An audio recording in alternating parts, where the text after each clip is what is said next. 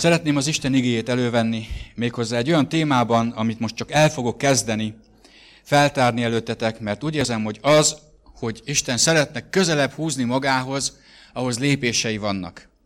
És van, aki már előrébb tart ezekbe a lépésekbe, van, aki kicsit távolabb tart, de a legjobb, a legközelebb akkor van az Istenhez az ember, amikor imádjuk őt. Az Isten imádása a legmélyebb szellemi kapcsolat Isten és ember között. Énekeltünk dalokat az imádásról. Nem minden dal alkalmas az imádásra. Amikor hangosan énekeljük, hogy így imádjuk, úgy imádjuk, akkor gyakorlatilag csak arról beszélünk, hogy majd valamikor fogjuk. Mert az imádás, ez egy egészen más szintű kapcsolat Istennel. És szeretnék ma erről beszélni nektek, hogy igazából mi a valódi imádás tartalma, és hogyan tudunk eljutni ehhez. Azt vettem észre a eddigi hívő életemben nagyon sok év óta, hogy amikor az imádáshoz jutunk, akkor valahogy megtorpanunk. Könnyedén énekelünk Istennek, mert az nem kerül semmibe. Énekelünk Istennek, eléneklünk egy dalt, nem igényel tőlünk semmit, csak az, hogy tudjuk a dalokat. Vagy még az sem igényli, hogy tudjuk a dalokat, mert ki van vetítve. De ahogy haladunk előre, a hálaadás után, megyünk az Isten dicsérete, dicsőítése után, amikor már az van, hogy emeljük fel a kezünket, az már egy izgalmasabb dolog. Kiénekelni nagyon ki tudjuk, de nagyon sokszor nem tesszük meg. És eljutunk az imádáshoz, amely valóban a következő lépés, ami a legteljesebb lépés az Istennel való kapcsolatba, és néha úgy érzem, hogy itt megáll a tudományunk. Mert nem szoktunk hozzá, mit jelent Istent imádni. Ha valaki elolvassa a Bibliát, és azt keresi, hogy hogyan imádták Istent az ő emberei, egy nagyon hasonló helyzeteket fogtok találni. Amikor Isten jelenlétébe kerültek Isten emberei, vagy akár csak egy angyal jelenlétébe, aki a mennyből jött le, rendszeresen látunk valamit, amit megtesznek ezek az emberek. Mit gondoltok, mi ez? Leborulás. Így van. Kivétel nélkül leborulnak az Isten előtt. Még csak nem is azt mondom, hogy letérdelnek, és felemelik a kezüket, és imádkoznak, mert ilyenre is látunk példát az Ószövetségben, nem is egy esetben, hogy amikor például Esdrás imádkozott, mert rá nehezült az Izrael népének a bűnei, és egyszerűen nem tudta másképp kifejezni magát, csak megszaggatta a ruháját, és leborult az Úr előtt, és letérdelt, és felemelte a kezeit, és hosszan imádkozott, hogy az Úr bocsássa meg azokat a bűnöket, amelyeket Izrael fiai folyamatosan elkövetnek. És szépen lassan melléje gyűltek azok, akik szintén félték Izraelt, akik látták ezt a kettősséget, hogy ők Isten népe, de mégis bűnök vannak az életükben, megtűrik azokat a bűnöket, amelyek közül a leglátványosabb az volt, hogy idegen népek közül választottak maguknak feleséget. De még ezen kívül sok más bűn is benn volt Izraelben. És vannak, tudjátok, látványos bűnök, meg vannak nem látványos bűnök. Mi a látványos bűnöket észrevesszük, és azt mondjuk, hát ha majd ő megszabadul tőle, mennyire, de nem vesszük észre a nem látványos bűnt. Észrevesszük azt, ha valaki pusztítja a testét, mert látványos, de nem vesszük észre azt, ha valaki haragszik, és nem bocsát meg. Esdrás letérdelt az Úr előtt, felemelte a kezét, és egész estig így ebben a helyzetben imádkozott. Szoktál-e letérdelve imádkozni? Akkor tudhatod azt, hogy nem egy kényelmes állapot. De mégis kifejez valamit. Miért térdelnek le Isten emberei az Úr előtt? Amikor egy háborúban a vesztes felet odavitték a győztes király elé, akkor letérdeltették a vesztes felet. Ezzel kifejezték, hogy ő alá van rendelve. Ha valaki előtt valaki letérdel, az mit jelent? Megalázza magát. Ha valakit letérdeltetnek, akkor megalázzák. Amikor mi letérdelünk az Úr előtt, akkor megalázzuk előtte magunkat, és elismerjük, hogy ő az Úr. Ez az imádás felé vezető útnak már az utolsó előtti állomása. Az, hogy átadom magam Istennek, és teljesen odaadom magam. És van ennél egy sokkal erőteljesebb, amikor leborulok előtte, és imádom őt. És az imádás az az igazi szellemi kapcsolódás Isten és ember között, amelyben teljesen semmi akadály nincs. Azt mondta Jézus a szamáriai asszonynak, János 4-ben elolvashatjátok a történetét, és ott meg fogjátok találni ezt. amikor vita alakul ki, hogy hol kell imádni az Istent. Hol van az Isten imádásának a helye? Azt mondta az asszony, ti azt mondjátok, hogy Jeruzsálemben van az a hely. Mi meg azt mondjuk, hogy itt van ez a hely. És mit mondott erre Jézus? Azt mondta, hogy sem nem itt, sem nem amott, hanem az igazi imádók szellemben és igazságban imádják őt. És az atya ilyen imádókat keres, akik őt szellemben és igazságban imádják. Mind a kettő igaz, szellemben és igazságban. Amikor énekelünk, amikor dicséreteket énekelünk, hálaadással megyünk Istenhez, akkor a lelkünk, az érzelmeink biztos, hogy benne vannak. Benne vannak a szavaink, az énekek, ahogy éneklünk, az felkelti a lelkünket, de igazából, és ezt is szellemi módon tehetjük, de igazából elismerni és felismerni Istennek a nagyságát, akkor tudjuk, amikor szemléljük őt. Amikor gyönyörködünk benne. Egyik zsoltár azt mondja, hogy gyönyörködjél az Úrban, és megadja neked a szíved kérését. Hagyjad az Úrra a te utaidat, és bízzál benne, majd ő teljesíti azt. A gyönyörködés az nem oldható meg úgy, hogy én közben mindenfélét csinálok. A gyönyörködés egy koncentrálást jelent, egy teljes odafigyelést jelent. Amikor gyönyörködök valamiben, vagy valakiben, akkor ráfigyelek, és egyszerűen a belőle jövő kisugárzás az egyszerűen lefoglal a szememet, a figyelmemet, mindenemet. És ez az a pont, ahova Isten el szeretne bennünket vinni, az imádás állapotába. Ahol mindent ki tudunk zárni, ahol nincsen semmi, még egy hangszer sem, még egy ének sem, még egy dallam sem sokszor, csak ő van és én. Ahol leborulva imádjuk őt. És ahhoz nem kell látnom, ahhoz nem kell semmi más. Ahhoz csak nekem is a helyemen kell lennem, és Istennek is az ő helyén kell lennie.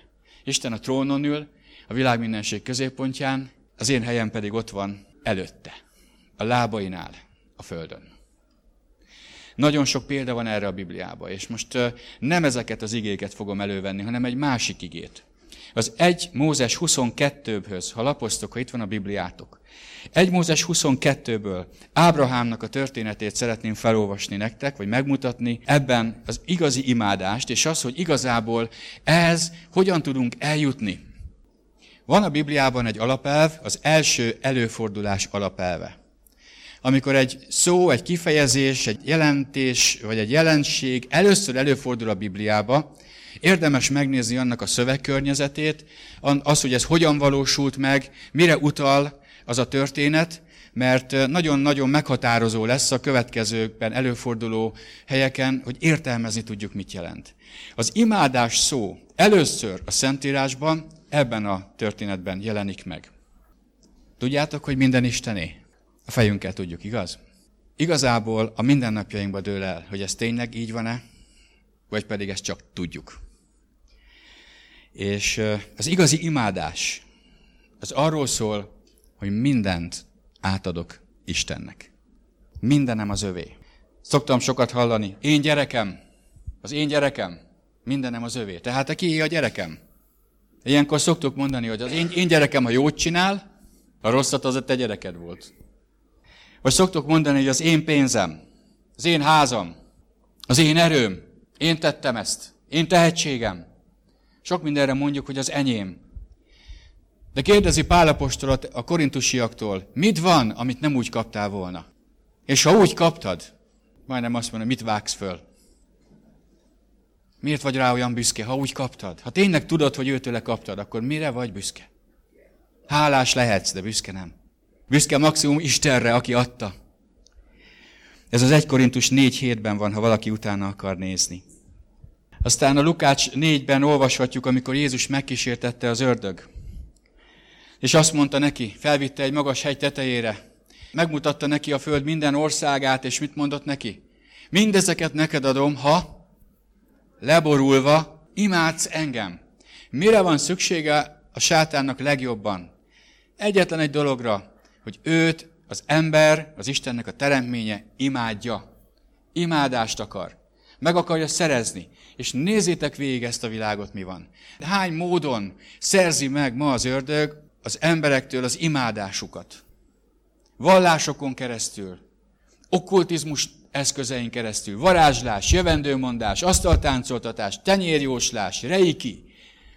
1000 és 1000 módja van, ahogy az emberek az ördöghöz imádkoznak gyógyulásért, meg helyreállásért, meg szabadulásért, meg a jövőért, meg a titkokért. És hány olyan vallás van, ahol rájuk van írva, hogy ez Isten, gyertek Istent imádni, de közben szöges ellentétben van az Isten szavával, és szöges ellentétben van Jézus Krisztussal. De mégis azok az emberek leborulnak, és leborulnak egy kép előtt, és egy szobor előtt, és imádják. És amikor megkérdezed őket, mit csináltok? Azt fogják mondani, hogy nem azt imádjuk a szobrot, hanem aki mögötte van. Erre te azt mondod, ámen, csak ott nem Isten van. Mert Isten soha nem kérte, hogy borulj le egy szobor előtt. Sőt, azt kérte, hogy ne is csinálj magadnak szobrokat. Ne is készíts magadnak, amelyek a mennyben, a földön vagy a föld alatt vannak. Ne imádd és ne tiszteld azokat, mert én vagyok az Úr, a te Istened. Isten kézzel csinált templomokban nem lakik. Emberi kéz készítménye által nem nyer imádást. És az ördög megszerzi. És tudod, mit akar most elérni? Azt, hogy amikor viszont az emberek megtérnek Jézus Krisztusban, az atyához, megváltozik az életük, újjászületnek, új teremtéssé lesznek, akkor ne imádják az Istent. Próbáljam valahogy elérni náluk. Ne imádják. De most pont arról van szó. Pontosan erről beszél az ige. Azt mondja, csak az Urat, a te Istenedet imádd, és csak neki szolgálj. Ezt válaszolta Jézus az ördögnek. Meg van írva, csak az Urat, a te Istenedet imádd, és csak neki szolgálj. És ezért fontos tudnunk, hogyan tudjuk ezt megtenni, mi kell ehhez, mi ennek a feltétele. És meg fogjátok látni, hogy nem énekekről van szó, nem dalokról van szó, és nem is egy fizikai test állapotról van szó. Nem csak arról van szó, hogy ha leborulok, akkor már biztos, hogy imádom az Urat. Nem, sokkal többről van szó, egy teljes önátadásról. Nézzük a történetet, az 1 Mózes 22-ben következőt olvassuk. Az első verstől olvasom. Ezek után történt, hogy Isten próbára tette Ábrahámot, és ezt mondta neki. Ábrahám, és ő így felelt, én hol vagyok. Egy pillanatra megállok. Ábrahám hitéről néhány összejövetellel ezelőtt volt szó. Ha emlékeztek rá, a rómaiakhoz írt levél 4. részében Pál sokat beszél arról, hogy mi jellemezte Ábrahám hitét. Miért? Azért, mert Ábrahám hite az a hit, amelyet Isten például állított a mi számunkra. Mit jelent igazából hinni? Messze nem csak azt jelenti, hogy tudok, hogy elfogadom, hogy igen, tudok róla, hogy úgy van. Sokan mondják, hogy hisznek Istenben. Sokan mondják, hogy hisznek Jézusban. És ránézed az életükre, és azt látod, hogy hol van ebben Isten. Hol van ebben Jézus. Semmi köze nincsen ahhoz, amiről az Isten igéje beszél. Hinni Jézusban nem azt jelenti, hogy tudok róla, az sem, hogy elfogadom, hogy ő valamikor itt volt ezen a földön, még az sem, hogy elfogadom azt, hogy ő meghalt a kereszten, és eltemették, és feltámadott, mert ez még csak egy ismeret. A hit 3 dologról szól, és ezt a 3 dolgot kérlek, jegyezzétek meg, mind a 3 az, ami alkotja a valódi hitet. És elnélkül a hit nélkül lehetetlen Istennek tetszeni. A magyar nyelvben a hit szó az 3 betűs kifejezés. De a görög szó az sokkal mélyebb tartalmú. És a görög nyelv, amit használ a Szentírás, az egy általában használt nyelv volt.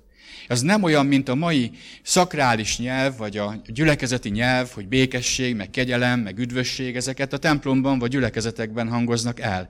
Abban az időben az, hogy hit, az teljesen ismert fogalom volt, és 3 részből áll. Az első jelentése a meggyőződés.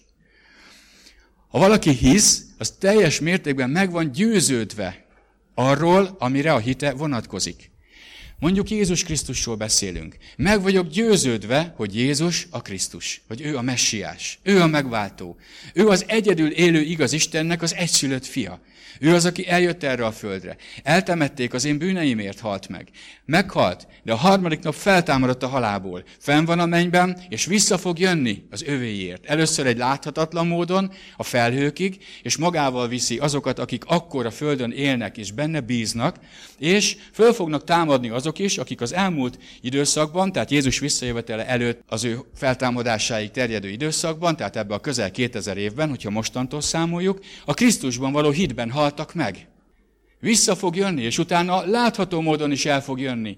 El fog jönni Jeruzsálem mellett, és le fogja tenni a lábát az olajfák hegyére, és a hegy ketté fog válni, és be fog vonulni a templomba, és helyre állítja az Isten királyságát, és 1000 éves királyság kezdődik. Ez az a Jézus Krisztus, akiről beszélünk. Ő az, akiben hiszünk, hogy ő valóságos. Tehát az első, legyél meggyőződve. A meggyőződés szó nagyon jó magyarban azt jelenti, hogy le vagy győzve, meg vagy győzve, hogy az igaz. A második hit kifejezésnél, ami nagyon lényeges, az az, hogy bizalom, rábízás. A hitnek az a tartalma, rábízni valakire valamit. Ha én hiszek, akkor én rábízom magam. Mondjuk most Jézus Krisztusról beszélünk, rábízom magam Jézus Krisztusra. Beszéljünk csak egyszeri, természetes szintről. Hiszek abban, hogy az a busz Jászapátira megy. Miért? Mert rá van írva, hogy Jászapáti, abban az állásban áll, ahol a Jászapáti járat van, pont annyi idő van, hogy indul a Jászapáti járat, fönnül rajta a barátom, aki szintén Jászapáti, és megy haza, tehát minden azt mutatja, hogy ez a busz Jászapátira megy. Ezért én rábízom magam ezekre az információkra, és fölülök a buszra, mert hiszem, hogy az Jászapátira megy. Tehát a második a rábízás. Rá tudod-e bízni magad Jézus Krisztusra? Rá tudod-e bízni magad az ő beszédére? Rá tudod-e bízni magad, amikor ő mond valamit, hogy tedd meg? A harmadik dolog pedig a hithez a hűség. Sok helyen fordítja a Biblia magyar nyelvre a hitet hűségnek. A hűség az egy időszakra vonatkozik. Most mi itt ülünk, és azt mondjuk, hogy hűségesen fogunk a jövő héten imádkozni minden nap. Úgy legyen. Úgy legyen. De ez még csak egy ígéret. Hogy az megvalósult-e, az mikor derül ki? Egy hét múlva. Egy hét múlva jövünk, és megkérdezem, hűséges voltál? Vagyis, kitartottál? Kitartottál a hitedben? Kitartottál az ígéretedben? A hűség azt jelenti, hogy kitartunk Jézus mellett minden körülmények között. Akkor is, ha jó az idő, akkor is, ha nem. Ha örömér, vagy ha bánat. Ha mennek a dolgok, vagy ha nem mennek a dolgok. Akkor is kitartok Jézus mellett. Ez a hit jellemezte Ábrahámot is. Meg volt győződve arról, hogy a mindenható Isten azt mondja neki, hogy gyermeket fog születni, ezért ez meg is lesz. Nem tudom mikor, nem tudom hogy, de meg vagyok győződve, hogy aki nekem szólt, aki kivezetett az Úr városából, és elhozott ide, meg fogja tartani a szavát. Ez az első. A második dolog, rábízta magát arra az Istenre, aki őt vezette. Hiszen mondta neki, hogy menj el arra a földre, amit majd mutatok neked. Hol van az a föld? Valahol. Rábízta magát. Ez olyan dolog, testvérem, hogyha ma azt mondanám neked, hogy bízd rám magad, ülj be a kocsiba, és indulj el. Az első kérdés az, hogy merre induljak el? Én biztos megkérdezném. Hát beülök a kocsiba, és valaki azt mondja nekem, hogy indulj el. Én nagyon bíznom kell benne, hogy a következő útkereszteződésben is, amikor megkérdezem, megmondja a választ. Tudod, miért vallunk annyiszor kudarcot hívőként? Ritkán halljuk meg a kereszteződésekbe a választ. És tudod, miért halljuk meg ritkán a választ? Mert meg se kérdezzük. Automatikusan éljük a hívő életünket, mert azt gondoljuk, hogy hívők vagyunk. De látjátok, hogy a hit ebből a 3 egyenlő súlyú és fontos részből áll. Mind a 3 együtt alkotja a hitet. Bármelyiket kiveszed belőle, nem beszélhetünk hitről, csak egy hiedelemről, vagy egy reménységről. Az élő hit, ezből 3-ból együtt áll. A meggyőződésből, a rábízásból, a bizalomból, és a hűségből, a kitartásból. Hogy kezdődik a hit? Úgy, hogy Isten szól. Mi sokszor hiszünk olyan dolgokban, amiket mi úgy hisszük, hogy higgyünk benne. Kitaláljuk magunknak. Sőt, még van olyan, hogy nem is ismerjük a Bibliát, de mi mondjuk, ebbe hiszek. De ki mondta azt, hogy ebbe higgyél? Van ígéreted? Vagy csak kitaláltad? Ugyanis amikor nincs kérdés, nincs figyelem, akkor nem is tudjuk, hogy Isten mit mond nekünk. Ábrahám egy olyan hittel rendelkezett, hogy amikor hallotta ezt a hangot, tudta, hogy ki az, sose látta. Meghallotta, és azt mondta neki, hogy indulj el, akkor ő elindult. És mindig várta, hogy merre menjen. És mindig meghallotta a hangot, mert érdekelte, mert tudni akarta. Lehet, hogy te is voltál már így, ahogy én is. Valamiben fellelkesedtünk, hogy csináljuk. Az induláskor éreztük, hogy az Isten akarata, és neki zúdultunk, elindultunk, elkezdtük csinálni. Volt már valaki így, rajtam kívül? Elkezdtük csinálni. És utána mentünk, mint a süket. Mentünk előre, mert az Istentől van. Egészen elmentünk a zsákutca végéig. És elkezdtünk csodálkozni. Jobb esetben a zsákutca végéig, rosszabb esetben neki a zsákutca végének, a falnak. Koppanunk egyet, és azt mondjuk, Istenem, hol vagy? Miért nem szóltál? És akkor utána, miután leültünk és megkezdtünk kérdezni, Isten elkezdett válaszolni. Figyelj, már egy hete szóltam neked, hogy ott jobbra. Már egy hete. Mindent megpróbáltam. Küldtem neked egy testvért, leráztad. Küldtem neked az igémet. Isten tiszteleten erről volt szó, végigaludtad. Mit csináljak még? Ismertek azt a viccet, amikor árvíz éri a papnak a települését. Most a templomhegy a legmagasabb a faluba, és ott van rajta a templom. És a pap, amikor jön az árvíz, akkor imádkozik. Uram, ments meg engem, ments meg engem. Emelkedik a vízszint. Jön egy nagy teherautó, aminek nagy kereke van, át tud még menni a vízen, és jönnek a paphoz. Jöjjön le, lelkész úr, mert visszük el. Jó, engem Isten megment. Már egészen fönn van a vízszint, ott van nyaldossa a templomnak a bejáratát. Jön egy csónak. Lelkész úr, jöjjön gyorsan, mert mentjük az embereket. Engem az Isten megment. Elárasztja a templom tetejéig, ott van már a csúcson, ott ül a pap. Jön egy helikopter. Lelkész úr, jöjjön, megmentjük, engem az Isten megment. Eléri a templom tetejét a víz, lelkész megfullad, kerül föl az Istenhez. Istenem, miért nem mentettél meg? Benned bíztam egész életemben, szolgáltam, imádkoztam, böjtöltem. Miért nem mentettél meg? Isten azt mondja, először is küldtem neked egy teherautót. Aztán küldtem neked egy csónakot. Még egy helikoptert is küldtem neked. Hát mit csináljak még? És sokszor így vagyunk mi is. Annyira imádkozunk az Úr a segítségért, hogy észre se vesszük, hogy ott van. Isten próbára tette Ábrahámot. Ez egy próba. Ez egy nehéz időszak. Vannak az ember életében nehéz időszakok. Vannak próbák. Ha nagyon leegyszerűsítem, kétféle próba lehet az életedben. Az egyik próba az, ami azért érkezik, mert eltávolodtunk Istentől.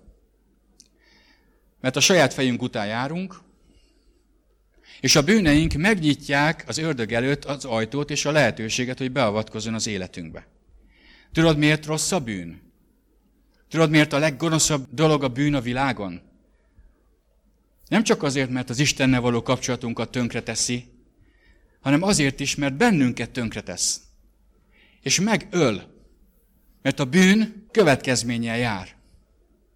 És amikor olyan dolgokat teszünk, amelyek bűnök vagy rosszak, akkor a szívünk és az életünk megnyílik az ördög előtt, és elkezd beavatkozni, elkezd bejutni az életünkbe. És mi kiáltunk, Uram, miért engeded ezt, miért hagyod ezt? Ha valakinek anyagi nehézségek vannak az életében, sokszor azért van, mert tisztességtelenül bánik az anyagi helyzetével. Mert például tisztességtelen jövedelmet fogad el, vagy tisztességtelen jövedelmet szerez. És csodálkozik, hogy az ördög azon a kinyitott ajtón keresztül bejön, és annak a jövedelemnek egy jó részét ellopja. Betegségekkel, károkkal, mindenféle problémával. Vagy ugyanúgy lehetséges ez lelki szinten is. Betegség szinten is, érzelmi szinten is, kapcsolati szinten is. És nagyon sok szintje van annak. Amikor a saját bűneink miatt vagyunk próbában, akkor az nem Istennek a dicsősége. De ki akar belőle menteni? Ki? Segíteni akar? Igen. De sokszor, amikor a próbáért imádkozunk, próbában imádkozunk megoldásért, sokszor Isten egy másik megoldást nyújt nekünk. És azt mondja, ki foglalkozni, ne térj meg. Hagyd abba azt, amit csinálsz, mert amiatt van ez a sok baj az életedben. A próbák másik forrása pedig az, amikor jó dolgokat teszünk, amikor Isten akarata szerint éljük az életünket, de az ördög le akar erről beszélni bennünket, és nehéz helyzetek keletkeznek. Azt látjuk, hogy ezeket is Isten engedi meg, de ezek a próbákban soha nem veszítem el az Istenben való hitemet és bizalmamat. Csak gondoljatok a legerősebb próbáról, amit talán olvasunk a Bibliában, Jézuson kívül. Jobb ez az ember. Ő egy istenfélő, Istennel járó, becsületes ember volt. Bűngyűlölő, igazságban járó. És amikor az ördög rávette az Istent, hogy próbálja meg a Jobbot, mert biztos csak azért ilyen becsületes meg ilyen jó, mert jó mennek a dolgai. Na majd, hogyha rosszul mennek a dolgai, ha majd bajok lesznek az életében, akkor majd nézzük meg, hogy mit fog csinálni. Abban reménykedett, hogy Jobb el fog esni. De Jobb mondott egy fantasztikus dolgot, amikor az első próbák megjöttek az életében. Elolvashatjátok a Jobb 1-ben, azt hiszem a 21-es vers, amikor számon kérik, ugye jönnek az első csapások az életére. És mit olvasunk? Azt mondja, az Isten adta, az Úr elvette, legyen áldott az ő neve. Van egy dal, amit szoktunk énekelni. Áldom szent neved a mézzel folyó földeken. Mintha ez a Jobbnak a dala lenne. Mintha Jobb írta volna ezt a dalt, de nem ő írta, de mintha arról az élethelyzetről szólna. Áldom szent neved a mézzel folyó földeken, amikor nincs szükségem, semmire, minden jól megy. És áldom a szent nevedet akkor is, amikor bajok és nehézségek vannak az életünkben. Akkor is, amikor nem mennek a dolgaim. Amikor az egész botladozás. És a refrénben azt énekeljük, hogy te adsz és elveszel. Te adsz és elveszel. Testvéreim, nagyon szeretjük, amikor Isten ad nekünk. Nagyon szeretjük, és örülünk neki, és mindig ezt kérjük, Uram, ezt ad, azt ad, amad ad. Egy valamit nem szeretünk. Amikor Isten elkér tőlünk valamit. Ez a történet erről szól. Hogy Isten elkért valamit, vagy valakit. Egy olyan valakit, aki a legdrágább kincse volt. Elkérte tőle Izsákot. Az első dolog, amikor egy próbába belekerülünk, meghalljuk-e az ő hangját. Ábrahám, kérdezi Isten. És Ábrahám azonnal válaszolt. Itt vagyok. Itt kezdődik a jó dolog. A próbákban nem kell, hogy összetörj. Nagyon sok ember a próbákban először a világi megoldásokhoz menekül. Reflexzerűen, egyszerűen oda rohan a világi megoldásokhoz, amiket régen gyakorolt, vagy régen tudott, hogy működik. De hogyha igazából az Istentől rendelt próbában vagy, amit Isten engedett meg, és figyel rád, abban a pillanatban ott lesz melletted. És amikor megér ez a próba, lehet, hogy először megtámad a kétség, de lerázod magadról, és azt mondod, Uram, van-e valami oka ennek a próbának? Ezt javaslom nektek, hogy a kettő próbatípus között különbséget tudjunk tenni. Az első dolog, Uram, van oka ennek a próbának? Van oka ennek a kísértésnek? Van oka ennek a kihívásnak az életemben? Van valami bűn, ami miatt én nyitottam ajtót az ördögnek? Bármi? Harag van az életemben? Meg nem bocsátás van? Hogy ilyen rosszul bánnak velem az emberek? Vagy azért történik ennyi anyagi probléma az életemben, mert valamivel nem bánok hűségesen? Mutasd meg, Uram, ha bármi van. Ez az első dolog. Ezt javaslom nektek. Nyugodj meg, a próba nem fog attól megoldódni, hogy te nekiállsz és kapkodsz. A próba akkor fog megoldódni, ha Isten elé tudsz menni. Az első dolog, van-e bármilyen? És ha Isten megmutat valamit, akkor abból térj meg, bánd meg, dobd ki az életedből, válaszd el magadat tőle. De ha nem jön semmi, ha úgy érzed, hogy nem tettél semmit ezen a területen, és az Úr lehet megerősít, hogy figyelj, ez egy olyan időszak, amelyeken át kell, hogy menj, mert meg fog erősödni a hited, akkor tarts ki. Tudod, a kettő között az a különbség, hogy amikor a bűneink miatt vagyunk próbákba, akkor a szívünkben nincs békesség. Amikor viszont az Istentől való próbák vannak az életünkben, a szívünk mélyén békesség van. Ábrahám azt felelte, én hol vagyok, menjünk tovább. Isten azt mondta neki, vedd a fiadat, a te egyetlen egyedet, akit szeretsz, Izsákot, és menj el a Mória földjére, és áldozd fel ott égő áldozatul az egyik hegyen, amelyet majd megmondok neked. Fölkelt tehát Ábrahám jókor reggel, megnyergelte a szamarát. Maga mellé vette 2 szolgáját és fiát, Izsákot, és fát hasogatott az égő áldozathoz. Akkor fölkerekedett és elindult a helyre, amelyet Isten mondott neki. Harmadnapon fölemelte a szemét Ábrahám, és meglátta a helyet messziről. Akkor azt mondta a szolgáinak, maradjatok itt a szamárral, én pedig a fiammal elmegyek oda, és ott imádkozunk, azután visszatérünk hozzátok. Megállok egy pillanatra. Isten, amikor felkeltette a figyelmedet, és te válaszoltál neki, szólni fog. Ábrahámnak azt mondta, vedd a te fiadat. Először is Ábrahámnak 2 fia volt. Izmael és Izsák. Utána azt mondja, a te egyetlen egyedet. Izmael egyébként már nem volt itt ebben az időben, mert ő már a pusztában növekedett Hágárral, egy másik helyen, de mind a 2 itt volt. Mondja a harmadikat, azt mondja, akit szeretsz. Hát Uram, mind a 2 szeretem. Emlékeztek rá, imádkozott Istenhez, hogy áldja meg Izmaelt is, aki Hágártól született, még az ígéret előtt, az ígéret gyermeke előtt 14 évvel. De aztán Isten nem hagy kétséget, hogy kiről van szó. Megnevezi Izsákot. vedd fel a te fiadat, az egyetlen egyedet, akit szeretsz, az Izsákot, és menj el egy földre, a Moria földjére, és arra a helyre, amit majd megmondok neked, és áldozd föl ott égő áldozatul. És azt olvassuk, hogy Ábrahám fölkelt másnap reggel. Nem tudjuk, hogy mi játszódott le Ábrahám gondolataiban. Nem tudjuk, Isten nem írta le nekünk. Lehet, hogy fontos lenne tudnunk, de mégsem írta le. Nem tudjuk, hogy mi játszódott le. Csak arra gondolj, hogy Isten, ha valamit kér tőled, bármit, most mit mondanál? Bárkit, vagy bármit. Hanem azt olvassuk róla, hogy egyszerűen csak előkészült, és elindult arra a helyre. 3 napon keresztül mentek. A harmadik napon pontosabban, 2 napon keresztül mentek, harmad napon érkeztek oda. Van ebbe egy párhuzam. Ez az egész valahol Jézus Krisztus keresztáldozatára utal. Nagyon sok hasonlat van benne. Ma nem fogok erről beszélni, de lehet, hogy egy későbbi alkalommal igen. Mert amit ma elkezdünk, az az, hogy elkezdünk előrelépni az Isten imádásának az útján. És meg vagyok győződve róla, hogy itt az idő arra, hogy te, az Isten népe elkezdje Istent igazságban és szellemben imádni.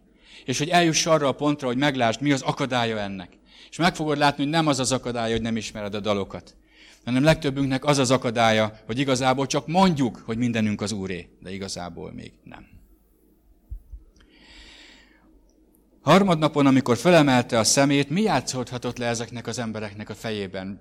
Ábrahámon kívül senki nem tudta, hogy mi hova mennek. Se a 2 szolga, se Izsák. Izsák azt gondolta, mennek egy áldozatot bemutatni. Volt sokszor, hogy apának szólt Isten. Különleges dolgokat cselekedett. Lehet, hogy az is egy ilyen különleges dolog, hogy nem otthon imádjuk az Urat, hanem elmegyünk máshova. A 2 szolga végképp nem tudott semmiről. Ábrahám tudta egyedül, hogy hova mennek. Mi játszódhatott le ez alatt a 2 nap alatt az ő fejében?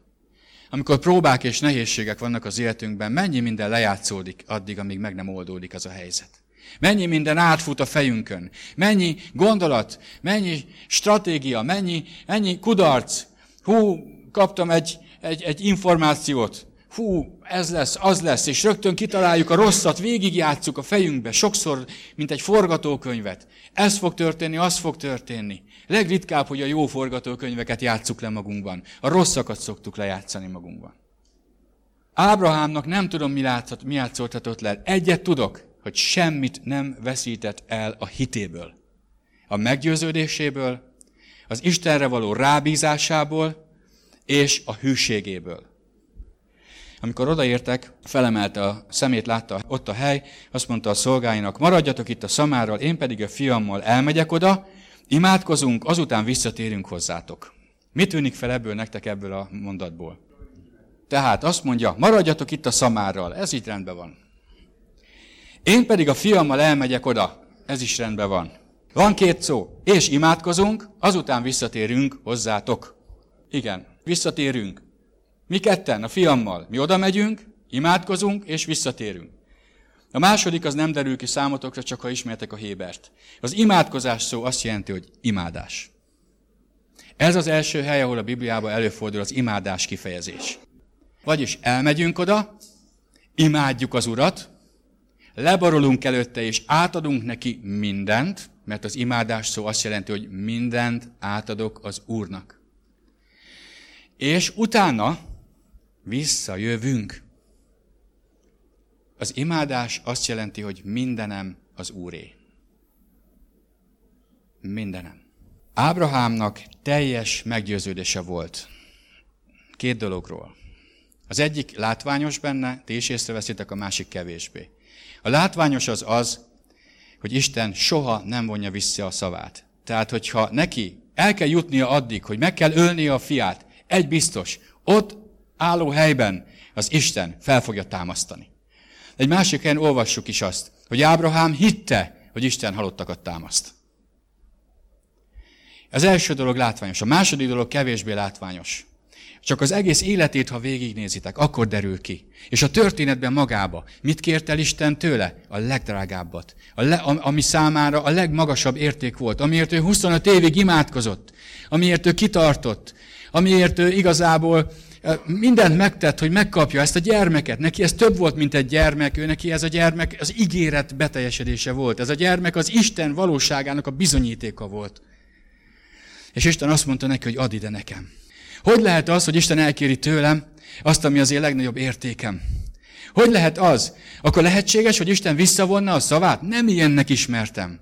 Nem ilyennek ismerem az Istent. Én biztos vagyok benne, hogy amit megígért, azt ő nem vonja vissza. Egyébként most is így van. Amit Isten megígért, nem vonja vissza. Azt mondja, hogy megbánhatatlanok az ő elhívása és az ő ígéretei, az ő ajándékai. Megbánhatatlan. Hogy téged megszólított és kihívott, és azt szeretné, hogy végigmenjél az úton, a keskeny úton, ez megbánhatatlan. Nem fogja soha megbánni. Akármit csinálsz. Ha lemész az útról, akkor sem fogja megbánni, hogy megszólított. De ő nem akarja, hogy letérj az útról. Nem azt szeretné, hogy ott maradj mellette. De ehhez arra van szükség, hogy megtanuljunk valamit. Minél hamarabb mindent átadni Istennek. Vette tehát Ábrahám az égő áldozathoz való fákat, föltette a fiára, Izsákra, ő maga pedig kezébe vette a tüzet és a kést. Így mentek ketten együtt. Majd megszólította Izsák az atyját, Ábrahámot. Atyám, azt pedig mondta, íme itt vagyok, fiam. Izsák pedig megkérdezte, itt van a tűz és a fa, de hol van az égő áldozatra való bárány? Ábrahám azt felelte, Isten majd gondoskodik az égő áldozatra való bárányról, fiam. És mentek ketten együtt. Amikor eljutottak arra a helyre, amelyet Isten mondott neki, Ábrahám megépítette az oltárt, rárakta a fát, megkötözte Izsákot, a fiát, és föltette az oltárra a farakás tetejére. Majd kinyújtotta a kezét, és vette a kést, hogy levágja a fiát. Akkor kiáltott neki az Úr angyala az égből, Ábrahám! Ábrahám! Ő pedig felelt, íme itt vagyok. Az angyal pedig így szólt, ne nyújtsd ki a kezedet a gyermekre, és ne bántsd őt, mert most már tudom, hogy istenfélő vagy, és nem kedveztél fiadnak, a te egyetlen egyednek, én érettem. Akkor Ábrahám fölemelte a szemét, és látta, hogy íme a háta mögött egy kos akadt meg a szarvánál fogva a bozótban. Oda ment tehát, és elhozta a kost, és azt áldozta föl égő áldozatul a fia helyett. És Ábrahám azt a helyet Jahve Gyírének nevezte el, ezért mondják ma is, az Úr hegyén a gondviselés. És az Úr angyala másodszor is megszólította Ábrahámot az égből, és azt mondta, magamra esküszöm, azt mondja az Úr, mivel hogy e dolgot cselekedted, és nem kedveztél a fiadnak, a te egyetlen egyednek, bizony megáldalak, és bőségesen megsokasítom magodat, mint az ég csillagait, és mint a fövenyt, amely a tengerpartján van, és a te magod örökségként fogja birtokolni ellenségeinek kapuját, és utódaidban áldást nyer a föld minden nemzetsége, mivel hogy engedelmeskedtél a beszédemnek. Amen. Két dolog van, amelyet még szeretném felhívni a figyelmet. A történetben nagyon sok kijelentés van, és nagyon sok áldás. Szeretném, ha megkérhetlek, olvassátok ezt el, mert a következő alkalmon vissza fogunk térni erre, és megnézzük egy mélyebb vetületét is ennek. De most, hogy lásd az egész képet. Ábrahámtól Isten elkérte a legdrágább fiát, az egyetlen egyet. Mi történt volna, ha ez a fiú elveszik? Ábrahámnak az egész világa összeomlik, nem csak a gyermek veszik el, nem csak a fia tűnik el, hanem az Isten képe is teljesen össze fog zuhanni. Hogy lehet ez, hogy eddig bíztam valakiben, aki mindent megadott és mindent megtett és szavahihető volt, akire rábíztam az életemet, akire meg voltam győződve, aki mellett hűségesen kitartottam, hogy ilyen történik. De nem történt meg ez. És két dolog van.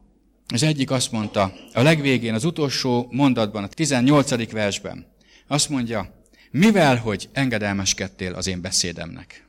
Tudod, honnan származik a mi számunkra az áldás?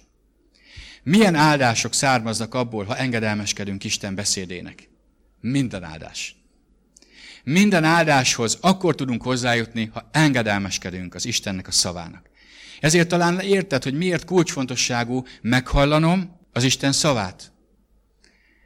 Isten, látjátok, így működik. Először megszólít. Sándor, Éva, Erika, Gábor, és vár. A válaszra vár. Vár arra, hogy odafigyelek-e rá. Mi nagyon sokszor azt gondoljuk, hogy ez ilyen egyszer, így elkezdi árasztani ránk. Nem, vár. Te is vársz, amikor beszélsz valakihez, hogy figyele. Nem fogod csak úgy elhajítani a szavadat, megvárod, hogy figyele, jó esetben, nem? Fontos, hogy tudd, hogy figyel, hogy odafigyelt rád, megszerezted a figyelmét, és akkor elmondod neki, Sanyi, ezt szeretném mondani. És ezt meg kell tanuljuk. A másik, hogy az Isten áldásának az útja az, ha engedelmeskedünk neki. És minek kellett engedelmeskedni itt? Ahhoz, hogy mindent átadjunk Istennek. Az imádás azt jelenti, hogy mindent átadok Istennek. Tudod, amikor kimondom a mindent, akkor abban nagyon sok minden eltűnik. Nagyon sok minden nem valósul meg, de ha nevesítem azt a mindent, mire vonatkozik az erőm, a szemem világa, a tüdőm, a testem, a lelkem, az érzéseim, az értékeim, a javak, a gyerek, a feleség, a kapcsolataim, a barátságok, minden és minden. Kié? Ha tényleg Istené, előfordulhat, hogy Isten azt kéri tőled, add oda neki. Van a kezemben valami. Ki hiszi el, hogy van a kezemben valami? Egyetlen egy ember hitte el, hogy van a kezemben valami. Miért nem hitted el, hogy van a kezemben valami? Mondtam én-e valamit, hogy van-e a kezemben valami? Nem mondtam az égvilágon semmit. Én csak megkérdeztem, hogy van-e a kezemben valami.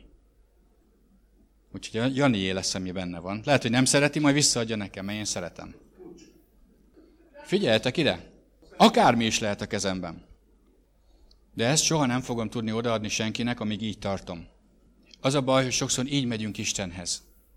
Csukott kézzel. Csak akkor tudok odaadni valamit, ha a kezem kinyitom. Így van? Szokott valaki így imádni az Urat? Nem szoktuk így. Kinyitjuk a kezünket. És egy másik dologra akarom felhívni a figyelmed. Nyisd ki a kezed az Isten előtt, amikor odamész hozzá. Amiben benne van az életed. Benne van az életünk. És az Isten kéri az életünket. Hányszor énekeltük el ezen a helyen, hogy tiéd az életem? Hányszor megvallottuk az Úrnak? Hányszor mondogattuk, hogy így a tiéd az életem, úgy a tiéd az életem. De amikor hazamentünk, akkor bezártuk a kezünket. És amikor jött Isten és elkért tőlünk valamit, akkor a kéz zárva. És az a megdöbbentő, hogy nagyon sokszor Isten nem is az izsákunkat kéri el tőlünk, hanem azt kéri el tőlünk, ami nekünk kárt okoz. Elkéri a cigit, de nem adjuk. Elkéri a neheztelést, de nem adjuk. Elkéri a féltékenységet és az irigykedést, nem adjuk. Mert ha azt mi odaadjuk, akkor az azt jelenti, hogy kitárulkoztunk Isten előtt. Amikor Istenhez jövünk, tudunk énekelni zsebre dugott kézzel, tudunk dicsőíteni, de imádni. Amikor eljutunk arra a pontra, hogy mindenünk az övé, azt csak úgy tudjuk, hogy teljesen kitárulkozunk előtte. És kinyitjuk a kezünket. Egy picit gondolkozz el. Sokszor, amikor Isten jön hozzád, és azt mondod, ó, Uram, tiéd az életem. Igen, akkor arra kérlek, hogy mától fogja, kezdj el imádkozni. Arra kérlek, hogy mától fogva hagyd abba, ami rombolja a testedet. Tényleg enyém az életed? Akkor tedd meg. Lépésekről beszélünk. Eljutottunk arra a pontra, hogy felismerjük végre, a saját erőnkből nem tudunk megszabadulni sok mindentől az életünkbe. Akkor fogunk tudni megszabadulni, ha kinyitjuk végre a kezünket, és odaadjuk neki mindent. Nyitott kéz. Testvéreim, nyitott kézzel kell Istenhez járulnunk. Nem bezárt kézzel. Nyitott szívvel, és nem bezárt szívvel. Ez az imádáshoz vezető első lépés. Ez még azt is mondom nektek, még az se számít, hogy letérdelsz, mert le tudunk térdelni zárt szívvel. Mert le tudunk borulni, mert rávettek. Mert elénekeltük egy olyan dalba, ami egyébként alkalmatlan az Isten imádására, de elénekeltük, ezért megpróbáljuk csinálni, hát ha sikerül. Nehogy már azt mondják, hogy én nem imádom az Urat, mert ebbe a gyülekezetbe le kell borulni. Volt ilyen nálunk. Legyetek szabadok ebben. Ne tegyél semmit, amiben nem hiszel. Most pénteken volt egy virasztásunk. Akik ott voltak, tudják. Igenis voltunk képesek Istent imádni. És nagyon rövid idő alatt el tudott bennünket vinni Isten a teljes imádás állapotába, ahol nem kényszer volt. Ha valaki leborult, azért tette, mert Isten előtt borult le. És érezni is lehetett, hogy az Úr itt van, hogy formáljon, hogy elvegyen tőlünk azt, amit mi odaadunk neki. Testvéreim, semmit nem fog Isten elvenni tőled, amit nem adsz oda neki. Semmit. Hányszor és hányszor imádkozzok. Uram, vedd el tőlem ezt a dolgot. Uram, vedd el tőlem ezt a dolgot. Vedd el tőlem azt a dolgot. Imádkoztunk már így? Nagyon sokszor. Csak azt kérdezem tőled, akartuk odaadni? Vagy csak ilyen kívülállóként ott álltunk, Uram, én nem akarom odaadni, de te vedd el. Én ezt szeretem. Én nekem ez úgy érzem, hogy szükséges, de azt is tudom, hogy rossz. Azt is tudom, hogy bűn. Ezért kérlek, hogy vedd el tőlem. És csodálkozunk, hogy nem működik. Miért venné el Isten azt, amit szeretsz? Nem fogja. Nem tudja, mert szabad akaratot adott neked. És ha nem lenne szabad akaratod, akkor kitépné a szívedből a meg nem bocsátást, kiszedné a kezedből a bűnt, de akkor nem lenne szabad akaratod. De mivel szabad akaratod van, meg tudod tenni azt, hogy elengeded. És amikor megteszed, akkor azt fogod észrevenni, hogy Isten szabadítása elérkezett hozzád.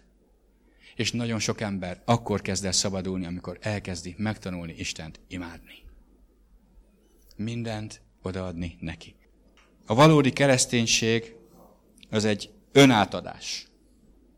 Teljes önátadás. Jézus azt mondta, hogy a gabonamag el nem hal, nem fog gyümölcsöt teremni. Azt mondta, hogy ha valaki meg akarja tartani az ő életét, elveszíti azt. És ha valaki elveszíti az ő életét, én érettem, az megtalálja azt. Az első kérdés az, hogy át tudjuk-e adni magunkat Istennek. Ez az első és legfontosabb. Elképzelhető az, hogy Isten megszólít téged, akár ma, és választ vár, és azt mondja, figyelj, szeretnék tőled elkérni valamit. Szeretnék elkérni tőled valamit. Ide adod-e nekem? És lehet, hogy meg fogja mutatni pontosan, hogy mit kér tőled. És a te dolgod lesz eldönteni, hogy válaszolsz erre. Odaadod neki, vagy megtartod. De ha teljesen rábízod magad, és odaadod, akkor megszabadulsz. És megerősödsz. És helyreállsz. Ma eddig jutottunk el, fogjuk folytatni.